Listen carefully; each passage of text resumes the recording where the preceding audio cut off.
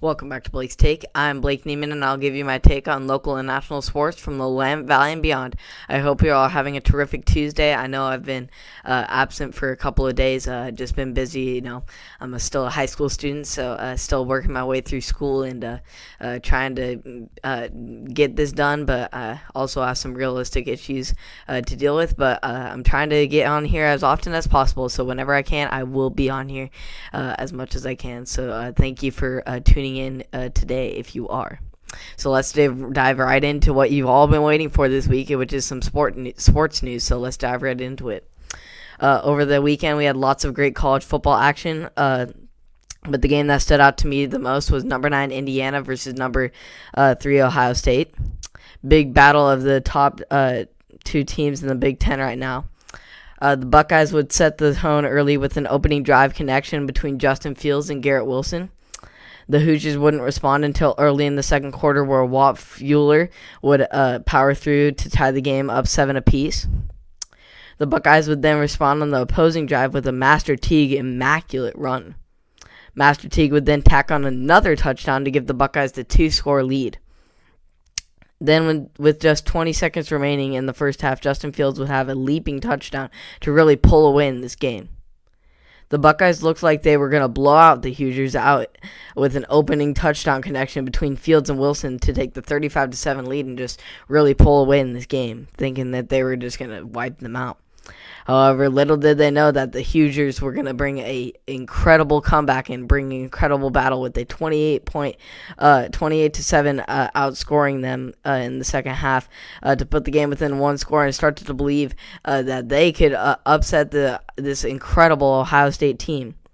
Unfortunately, it just wouldn't be enough for the Hoosiers, and the Buckeyes would hang on to get the 42-35 victory.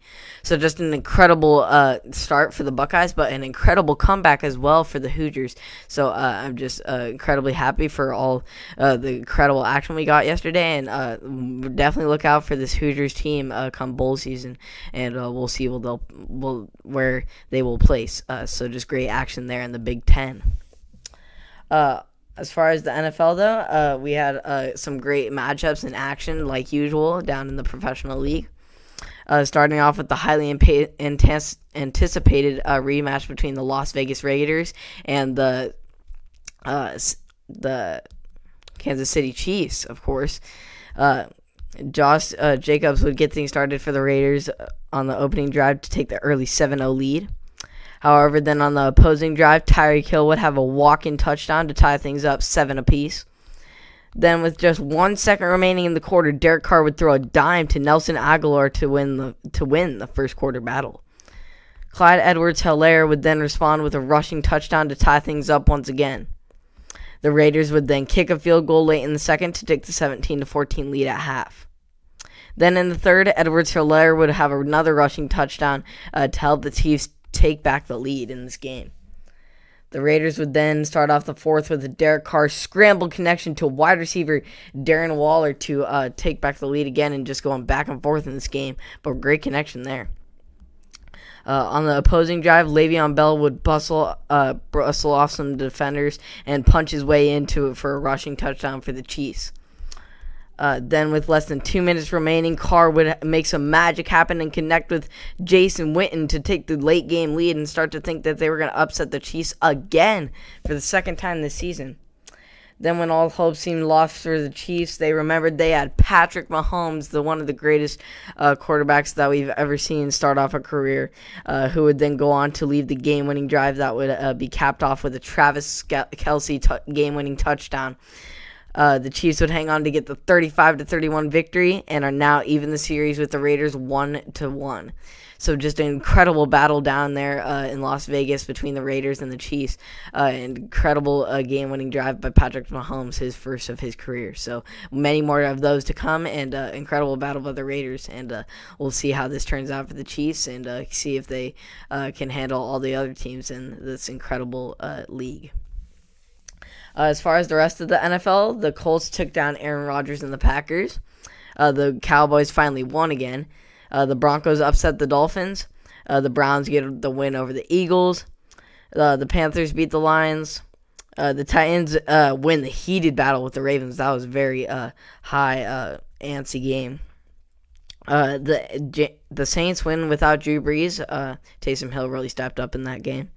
The Steelers remain undefeated. The Washington football team beat down on Joe Burrow. It was bad just for Joe Burrow day. Bad for him. The Texans break the Patriots winning streak. And the oh-so-poor Jets remain defeated. Improved to 0-10. Great job for the Jets, right? So all-around great action in the NFL, besides, of course, the Jets. But all-around great action this weekend, and looking forward to some more action next Sunday. So let's see how it turns out next week in this incredible NFL league. As far as local sports, we had some two more great action between the teams in Oregon State and Oregon. Jamar Jefferson would get things started for the Beavs in their game versus Cal with a 75-yard touchdown run on the first play of the game to give the Beavs the very early 7-0 lead. Just an incredible run by Jefferson. That was crazy. Cal would then respond right back on the opposing drive with a Maquis Polk corner end zone touchdown to tie things up 7 apiece with the Beavs. However, then the Bees would then throw a punch right back with a Tegan Cortorna contested touchdown grab. Cal wouldn't come up with much of anything until late in the second, where Chase Garbers would throw a dime to Keikoka Crawford to take back the lead. Cal would then hit a daunting 52-yard field goal as time expired to take the 20-14 lead at halftime. Just an incredible leg there by Cal's kicker. Oregon State would then get things started in the third with a field goal of their own to respond right back. But then the Bees would make the play of the game would come at the start of the fourth with a double reverse pass to Tristan Gaba to take the 24-20 lead. Just some Philadelphia Eagles stuff right there. Later that quarter, Gabbers would hit his wide open tight end and Jake Tongues to battle right back. Then Tristan Gabbia would complete the pass, run, receive, touchdown trifecta with a QB sneak that would ultimately seal the deal for the Bees in this game. The Bees would get the 31-27 close game victory and get their first win in Pac-12 competition. So great win for the Bees. Glad to see it, and a great day for Tristan Gaba just completing the trifecta. I remember with just seeing the Walter Payton highlight of that when he did that. So that's obviously in any circumstance that's a great accomplishment, especially at the Division I level. So great action there with the Bees. On to the other local game between the Ducks and the UCLA Bruins. Devin Williams would get things started going for the Ducks with a nice grab to take the 7-0 lead. Then Schruck would have a fake run pass jump to Travis Dye, who would find the open gap and scored to take back the tack on to the Ducks' lead. UCLA would finally get things going at the end of the first with a rushing touchdown to make it a one-score game. Then at the start of the second, C.J. Verdell's fumble would be recovered by the UCLA defense and ran back for a touchdown to tie things up 14 apiece and get right back in this game. Then Dulich would then throw a dime to his tight end to take the 21-7 lead for the Bruins, starting to look like they were going to just get going in the first half on the Ducks like most teams have. Oregon would then tie things up with UCLA in the second half, having 14 apiece. Oh, wait, before that, on the last play of the first half, UCLA's failed Hail Mary attempt by their quarterback would be ran all the way back by Jordan Apple for a pick six that would take the 3-point lead at halftime. Just an incredible run back there. It was just an incredible play by him and an incredible occurrence of events. But then Oregon would have, and UCLA would go back and forth at it, and it would be the first time Oregon this season hasn't outscored their opponent in the second half, and they tied up 14 apiece. But that simple return that we got out of Jordan Apple was the key difference in this game because it made the 3-point difference, and the Ducks get the 38-35 victory, close win over the Bruins, and now improved to number 9 in the AP rankings. So just great action all around in Corvallis and in Eugene with the two teams, and really happy to see that we both got the win there, and so I'm looking forward to seeing the great action that they will present next week.